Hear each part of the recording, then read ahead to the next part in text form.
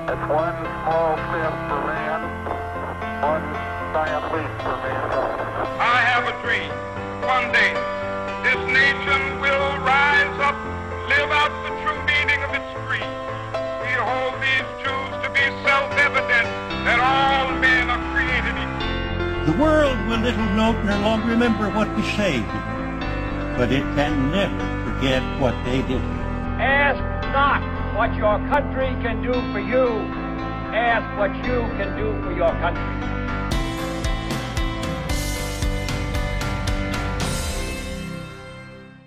Hello and welcome to Eccentric Earth. I'm your host Amy Walker, and joining me this week to delve into a story from history is my guest, Han Birch. Hello. Hi, thank you for stepping in again, Han, and just so the viewers are aware, this is stepping in at the last minute and saving the episode because you're our big hero. Well, yeah. Well, you know, I've always wanted to be a superhero. So if that's what it takes, me sealing into your house at night and ruining your recordings, then you know, this is just what I've got to do, I guess. No, thank you for stepping in, and hopefully you'll enjoy this episode as much as you have previous ones. Yeah, maybe one day I'll actually be like, you know, properly invited on rather than just being told to fill in at the last minute. Never going to happen. Karl Tanzler was born on February 8th, 1877 in Dresden, Germany. There is little information about his parents, although it is confirmed that he has one sibling, a younger sister. Karl was a bright and curious youngster, though childhood was unremarkable, with one notable exception. Later in life, he would refer to an incident in which he claimed that a long-deceased relative, Countess Anna Constantina von Kossel, visited him one evening. That's a good name. She revealed to him the face of a dark-haired girl who he believed would be his one true love. How does it say how she revealed it to him? Vision. I'm imagining her pulling her own face off. Oh, that's horrific. Yeah, but, you know, if you're going to be a long-deceased relative and you're going to go and, like, you know, appear to somebody, you want to make it as dramatic as possible. You don't want to just go with, like, a Polaroid. As a young man, Karl displayed the ability to impress others, able to project a level of confidence which helped him to gain access to situations and opportunities that he should never have been given. Much like the contestants on The Apprentice, he had an impressive resume where he boasted that he had 9 advanced degrees. However, none of How this many was advanced true. degrees? 9. Right. And it was all bullshit. It was all bullshit. What did you say his name was? It's not Donald Trump, is it? Oh, if only this story was Donald Trump. Well, his family, you know, his ancestry is German. It could be one of his relatives. Okay, that's quite disturbing, only because I know the whole of the story, but maybe... You still don't know what you're in for, so... No, I don't know. I mean, he just seems like a bullshitter at the moment. But knowing you, it's going to be a wild ride. Oh, yes. He held a variety of jobs, including boat building and an engineer. Some of these jobs allowed him the opportunity and means to travel frequently. He visited many countries, including Australia, India, and Italy. While he was in Australia, World War I broke out. Because he was a German citizen, the government did not allow him to return home. Instead, he was placed in a prison camp. Karl was eventually placed in Trial Bay, a prison on the mid-north coast of New South Wales. Whilst at Trial Bay, he hatched a plan to escape in a sailboat that he made himself, along with a fellow prisoner, though this plan never came to fruition.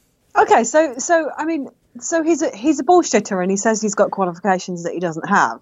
Yeah. But he's worked as an engineer, so he can't be. So he's got to be pretty smart. And he was a boat builder, so I guess building a boat to get off an island, not an island. Oh yeah, no, Australia is an island. Just a very big one. It's a very big island. It's not a bad plan. It's not outside the realms of possibility that he could, in theory, build a boat and escape. You know, yeah. It's possible. Luckily, he didn't have to. I mean, he'd have more chance of building a boat than I would, put it that way. International law at the time forbade prisoners from returning to their native country, so when the war ended, the government shipped him back to a clearinghouse in the Netherlands. Now in his 40s, Karl met a young woman named Doris Schaefer, who he would go on to marry and father 2 children with. But does she look like the horrific torn off face of his dead ancestor?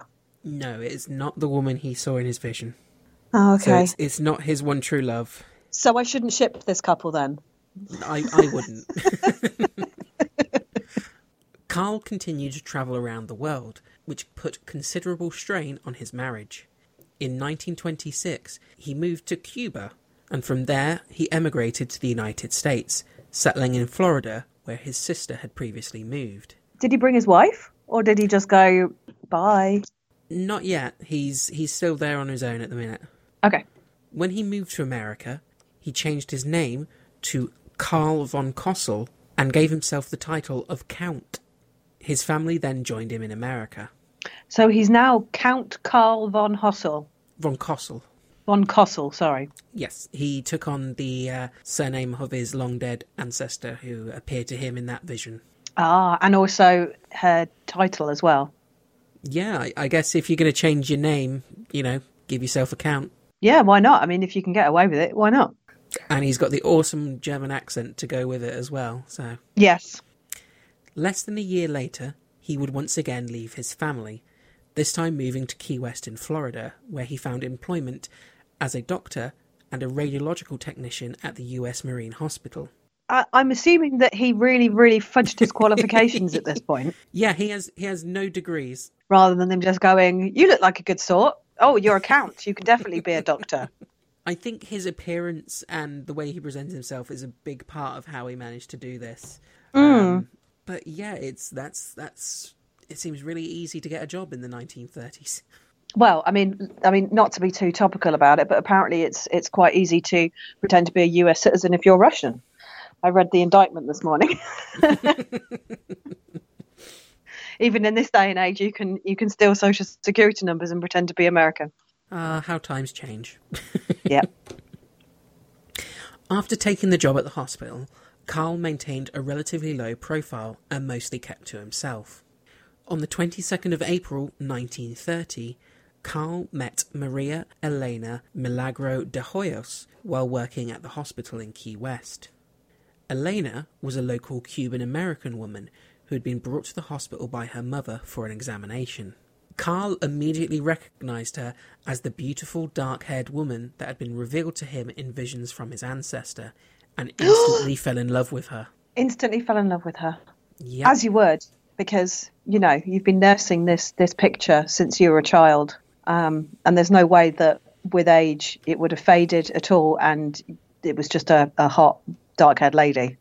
There's no way that's what happened. I'm glad you're on board with it.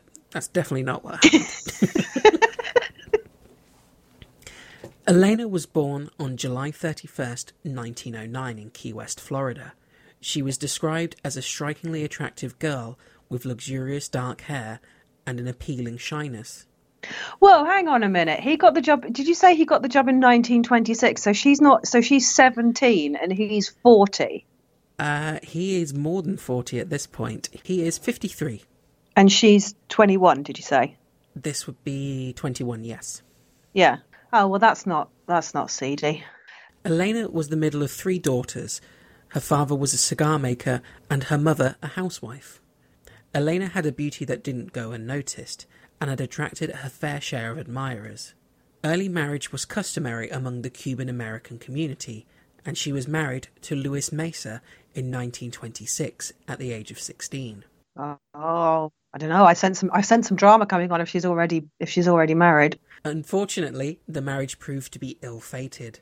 Shortly after Elena miscarried with the couple's child, Luis abandoned his young wife and moved to Miami. Wow, that's kind of rude. Well, look, she chose to have a miscarriage. She'd have just stuck with it. I mean, okay. Yeah, fair play. She did make that decision, so yeah, I guess she deserves to be punished. Exactly. See, you get in all this. You understand what it's like.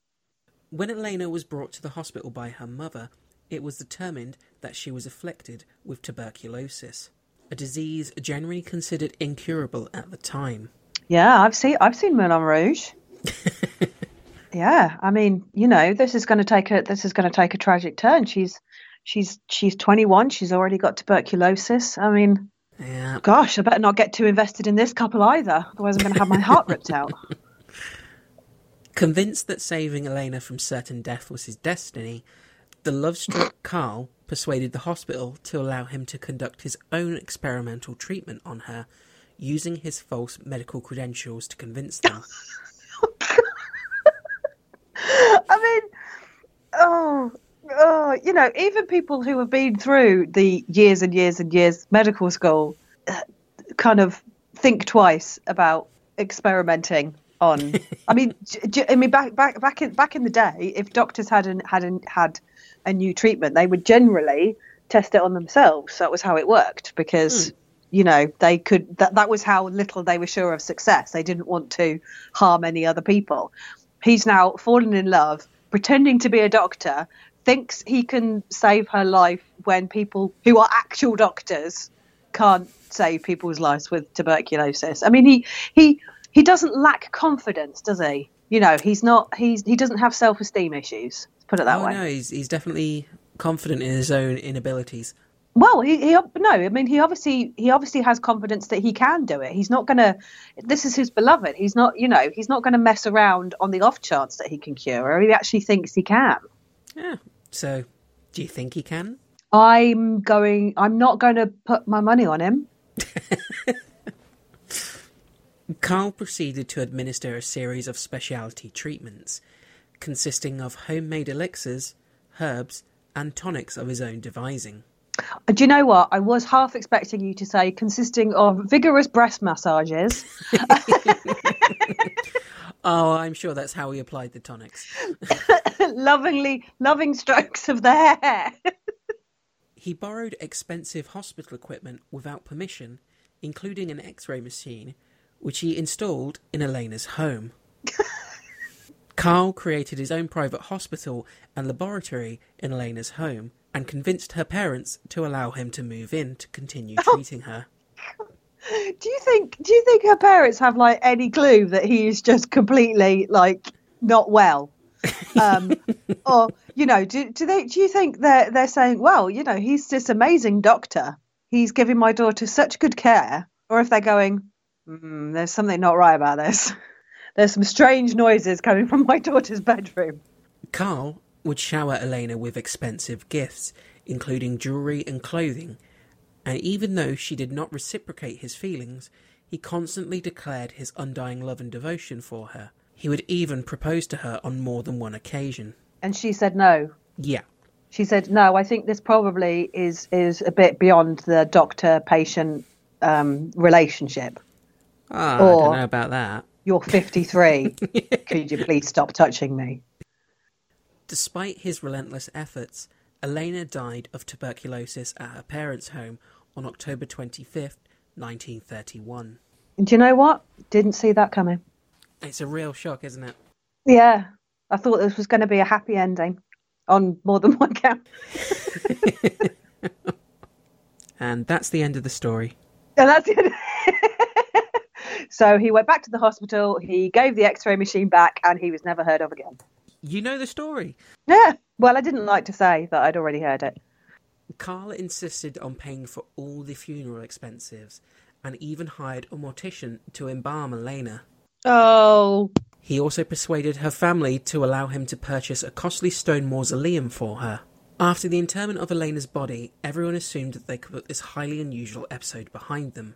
Unfortunately, the doctor's behaviour only became more bizarre. Oh, no. Is he gonna... Oh. What? Are you okay? I'm just a little bit concerned because I know back then that embalming it was done, but it wasn't done in all cases.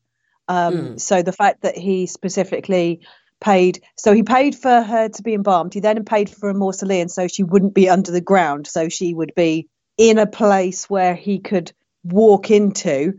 I'm just a little bit concerned that he doesn't think that this is the end of the relationship. I don't know what would give you that impression. Well, the fact that you picked the story. Okay, I see what you're saying. I'm not calling you a necrophiliac, Amy. I'm just calling you twisted. Let's just get that straight. Fine.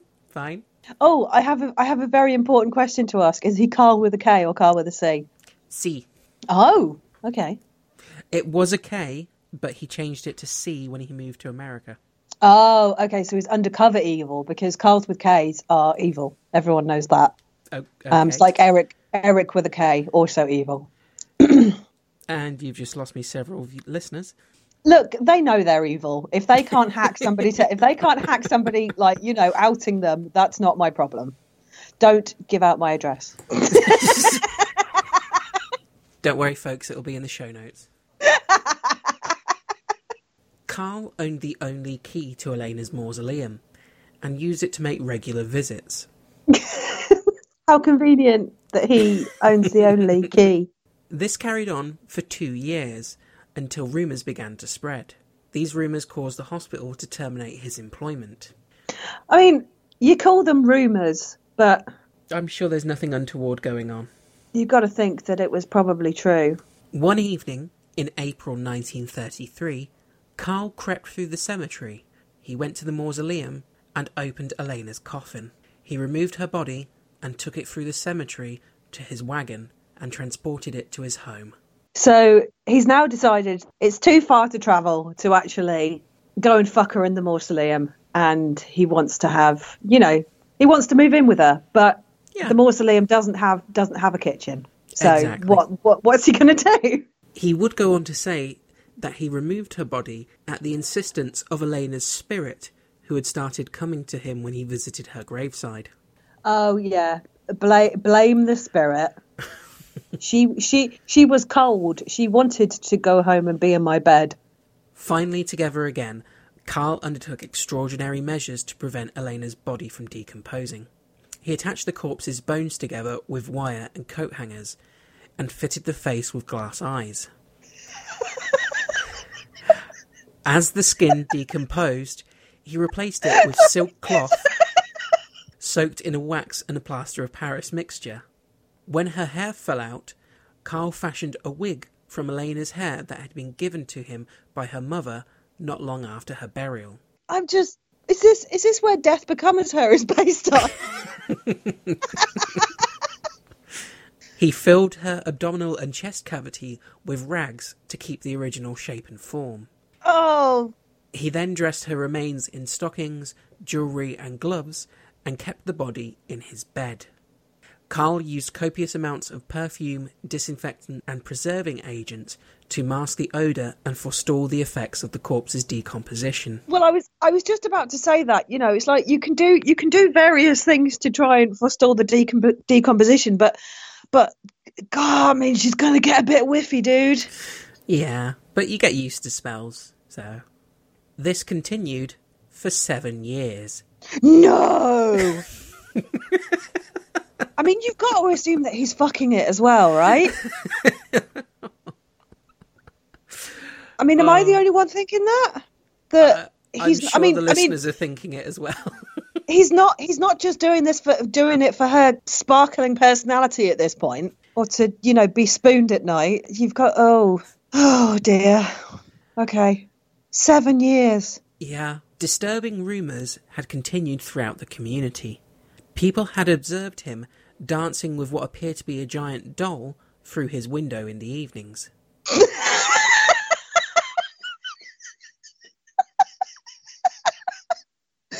Oh, well, you know, okay. At least he's showing her a good time, taking her dancing. He knows he can't take her out dancing. So, you know, probably cooked a few candlelit dinners, made sure they had a proper date night. He's trying to keep the relationship alive, and Exactly. You know, some men should take a leaf out of his book. I think that, you know, this is how you treat a lady right. Please, no one take a leaf out of his book.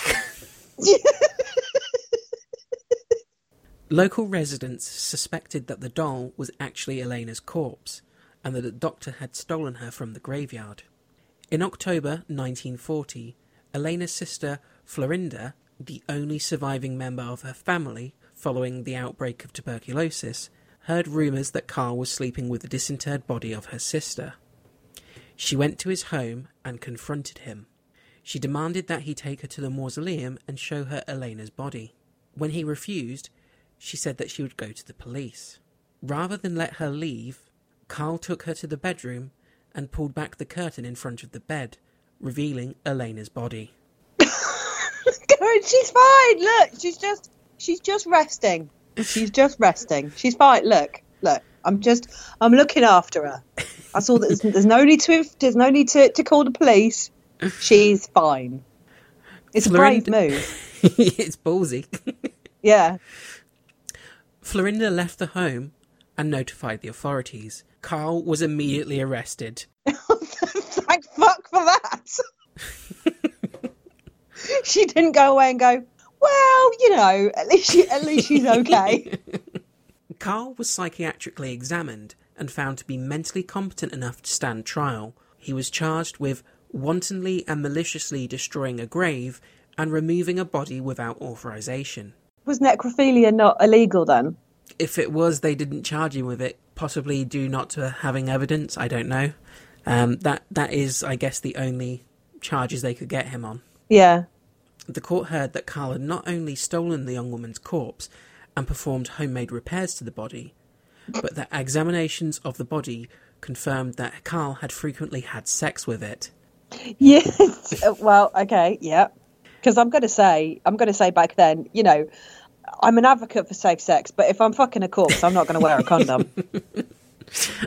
Carl had inserted a tube in her vagina in order for him to have sex with her. Inside the vagina, they found remnants of semen. Oh.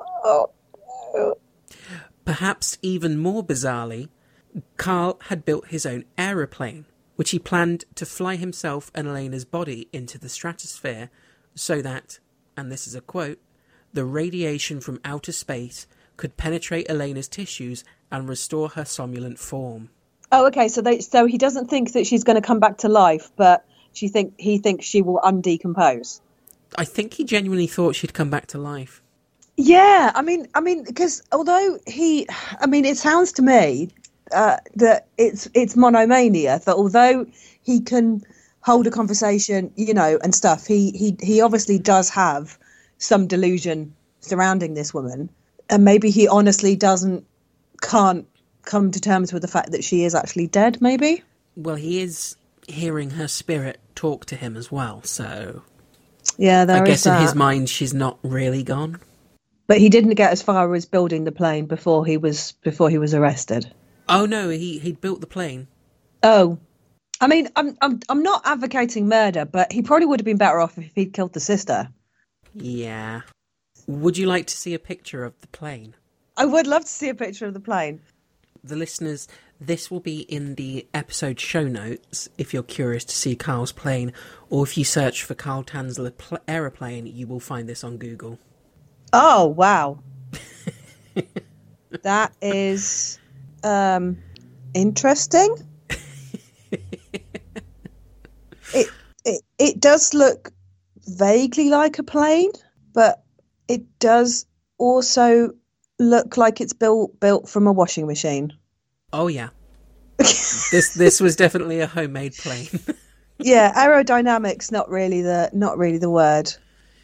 Carl's trial attracted overflow crowds and soon became a media sensation. Upon taking the stand, Carl was unapologetic. He simply declared his undying love and devotion for Elena. Unfortunately for the prosecution, the statute of limitation had expired for all the crimes that he had been committed, due to the amount of time that he had had the body. The courts dropped all charges, and Carl Tanzler left the court a free man. Oh my God, so because he'd stolen the corpse so long ago, yep. So mutilation of a corpse, improper storage of a corpse, having sex with a corpse, they couldn't get him on anything. Nope. Oh He's my! Completely free. So, and he went home to Elena, I'm guessing. No, they'd confiscated it. Oh, they'd confiscated Yeah. it. Yeah, but Although when he was leaving the court, he did ask if he could have Elena's body back. Or just be like, so just asking for a friend, where is she now? Where are you storing her, and what's the security like? Is it, are the locks easy to pick? Oh no, I'm just asking for a friend. Well, I can tell you what happened to the body, because this bit is so horrible. After the trial, Elena's body was put on public display at the Dean Lopez funeral home. What is it about Americans wanting to display dead people? I don't know. The body was viewed by as many as 6,800 people. Each were charged $1 an entry. Did anyone take a photo? There are pictures of the body. Would you like to see the body? Yeah, absolutely. Again, for the listeners, this is in the show notes. Sorry, did that come across as a bit too eager? Oh, I'm sure people will be hitting the show notes after this to check this out. Yeah. Oh my God. That's everything that he'd done to her. Yeah, but to be fair, that's not bad. I mean, it could be a hell of a lot worse. That's all I'm going to say. I've just sent another picture, which is a close-up of the face, plus a picture of what Elena looked like before. Oh, okay. Oh, yeah, that's... I mean, yeah, he didn't do a very good job with the nose, did he? It's a bit wonky. And the eyebrows are a bit... To be honest, if I had to pick between the two, I would have the alive version. Oh, definitely, yes. Yeah. Elena's body was eventually returned to her family. Her remains were buried in an unmarked grave in a secret location to prevent further tampering. So the body was obviously confiscated by the police. Yes. So then how did it then get put on display for money? Who was making the money off this? That was the funeral home. It was the funeral home, okay. Yeah. And then she was given back to her family. Well, that's nice. Eventually, after they'd made $7,000 off her in the 1930s. Oh, yeah. The facts of the underlying case and the preliminary hearing drew much media interest, most notably from the Key West Citizen and Miami Herald. It created a sensation among the public, both regionally and nationwide. I wonder if his ex-wife kind of at any point just kind of read the newspaper and went, fuck me, I had a lucky escape, didn't I? Because of the media coverage, the public mood was generally sympathetic towards Carl, who was viewed as an eccentric romantic. I'm assuming that they left out some of the details of the case, if that was how he was then perceived. No, the details were all there, but they described him as being deeply in love with this woman who died and he couldn't be apart from her. So people just took the view of, oh, isn't that romantic? Even though, she wasn't interested in him even before she died. That doesn't matter. Oh, sorry. I completely forgot women don't have agency. Sorry. Don't I look the fool?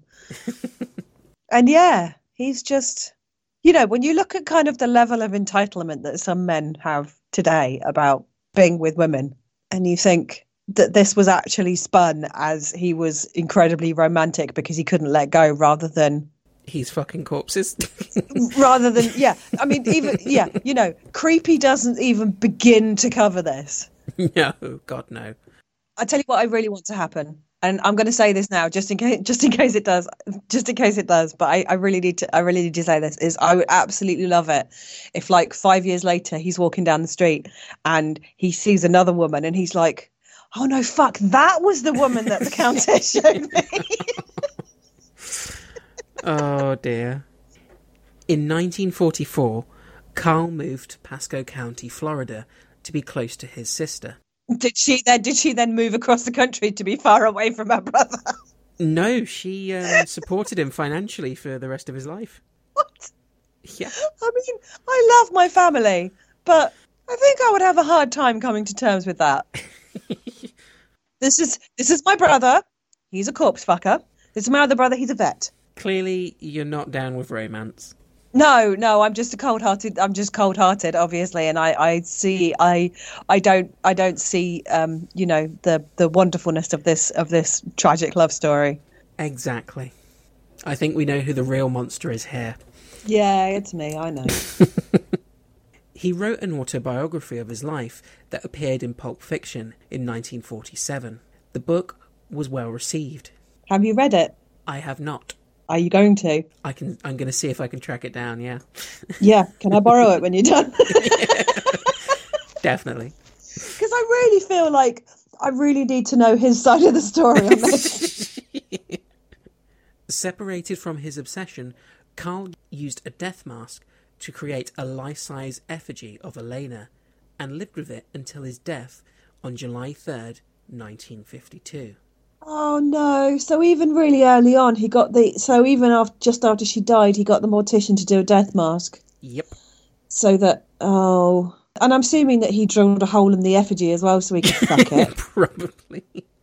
His body was discovered on the floor of his home 3 weeks after his death. Okay, so he wasn't close with his sister then. No. It has been reported that when his body was discovered, the effigy of Elena was in his arms. I thought you were going to say... I really did think that, that it was going to be not just in his arms. It has been theorised by some that Carl had the body switched, or that Elena's remains was secretly returned to him after the trial, and that he died with the real body of Elena, reuniting them in death. Oh... And that's the story of Carl Tanzler, the hopeless romantic. The hopeless romantic who so loved a woman that he couldn't wait until she died so that he could fuck her for years. Because, call me cold-hearted, but there's not a lot of companionship to be found in a corpse.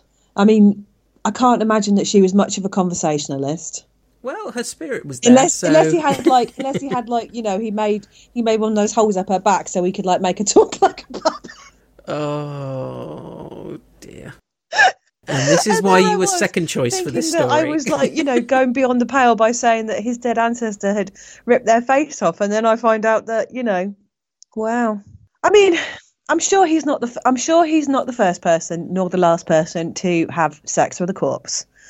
He might be one of the most famous. I guess time will tell. Why is that one of your ambitions? I just meant to see what episodes I find in the future, but Oh, okay. But if you want to go there, fuck you. Well, I was just if I'm pretty sure that even if it wasn't illegal then, it's probably illegal now. Although I do I personally. I'm just going to put this out there. I subscribe to the David Mitchell opinion, which is if you want to fuck me after I'm dead, go at it. There's nothing left of me. I am just a shell. So by all means. Okay, and that offers out there to anyone who likes it. If you want to email into us, I can give you Han's address. I have to be, you can't turn me from alive to dead in order to fuck me. That would not be playing fair. But in between my death and me going to be played with by medical students, yeah, have your fill, as it were. Just make sure you wash me out afterwards. Oh, lovely. Well, thank you for stepping in and helping with this episode. I hope it hasn't been too much of an awful experience for you. Oh, it's been God, that's so wrong, and I've apparently come out as a necrophiliac sex toy, so there's that. If you enjoyed this episode, you can follow us on Twitter by going to @eccentric_earth. You can also find us on Facebook by searching for Eccentric Earth, and you can find us on Instagram under the same name. All of our social media platforms are kept up to date with news and information on upcoming episodes, as well as being updated with history facts every day. If you want to write into us with any suggestions for topics you'd like to see us cover, you can get in contact with us by using our email address, eccentricearth@outlook.com. You can find our show on all major podcast providers, so make sure that you subscribe so you never miss an episode. And if you like the show, please leave us a review. So thank you everyone for listening, and thank you once again, Han, for stepping in and experiencing this. Well, I'm not entirely sure that I want to thank you, but no, thanks Amy for having me. It's been fun as always. Yeah, it's always a pleasure. And thanks for listening. And we'll see you all next time. Bye. Bye.